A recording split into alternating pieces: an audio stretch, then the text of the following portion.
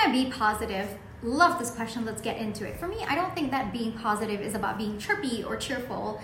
No, I think that being positive is more about accepting that life has its ups and its downs, and your emotions will fluctuate depending on what you're going through as well. So for me, I think being positive primarily is about giving yourself the space to feel whatever it is you're feeling rather than restricting yourself to one particular emotion.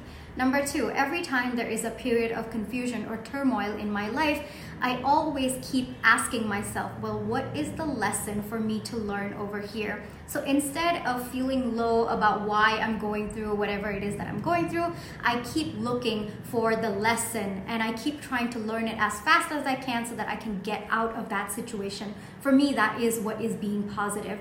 Number three, I understand that every period of confusion, every period of turmoil is actually time for me to level up, for me to evolve, for me to grow. And so I'm constantly, again, improving myself in every period of turmoil and confusion. For me, that is what is being positive. The third and probably the most important thing is, for me, being positive means that I trust myself implicitly. I trust myself to find a way out, and that's it.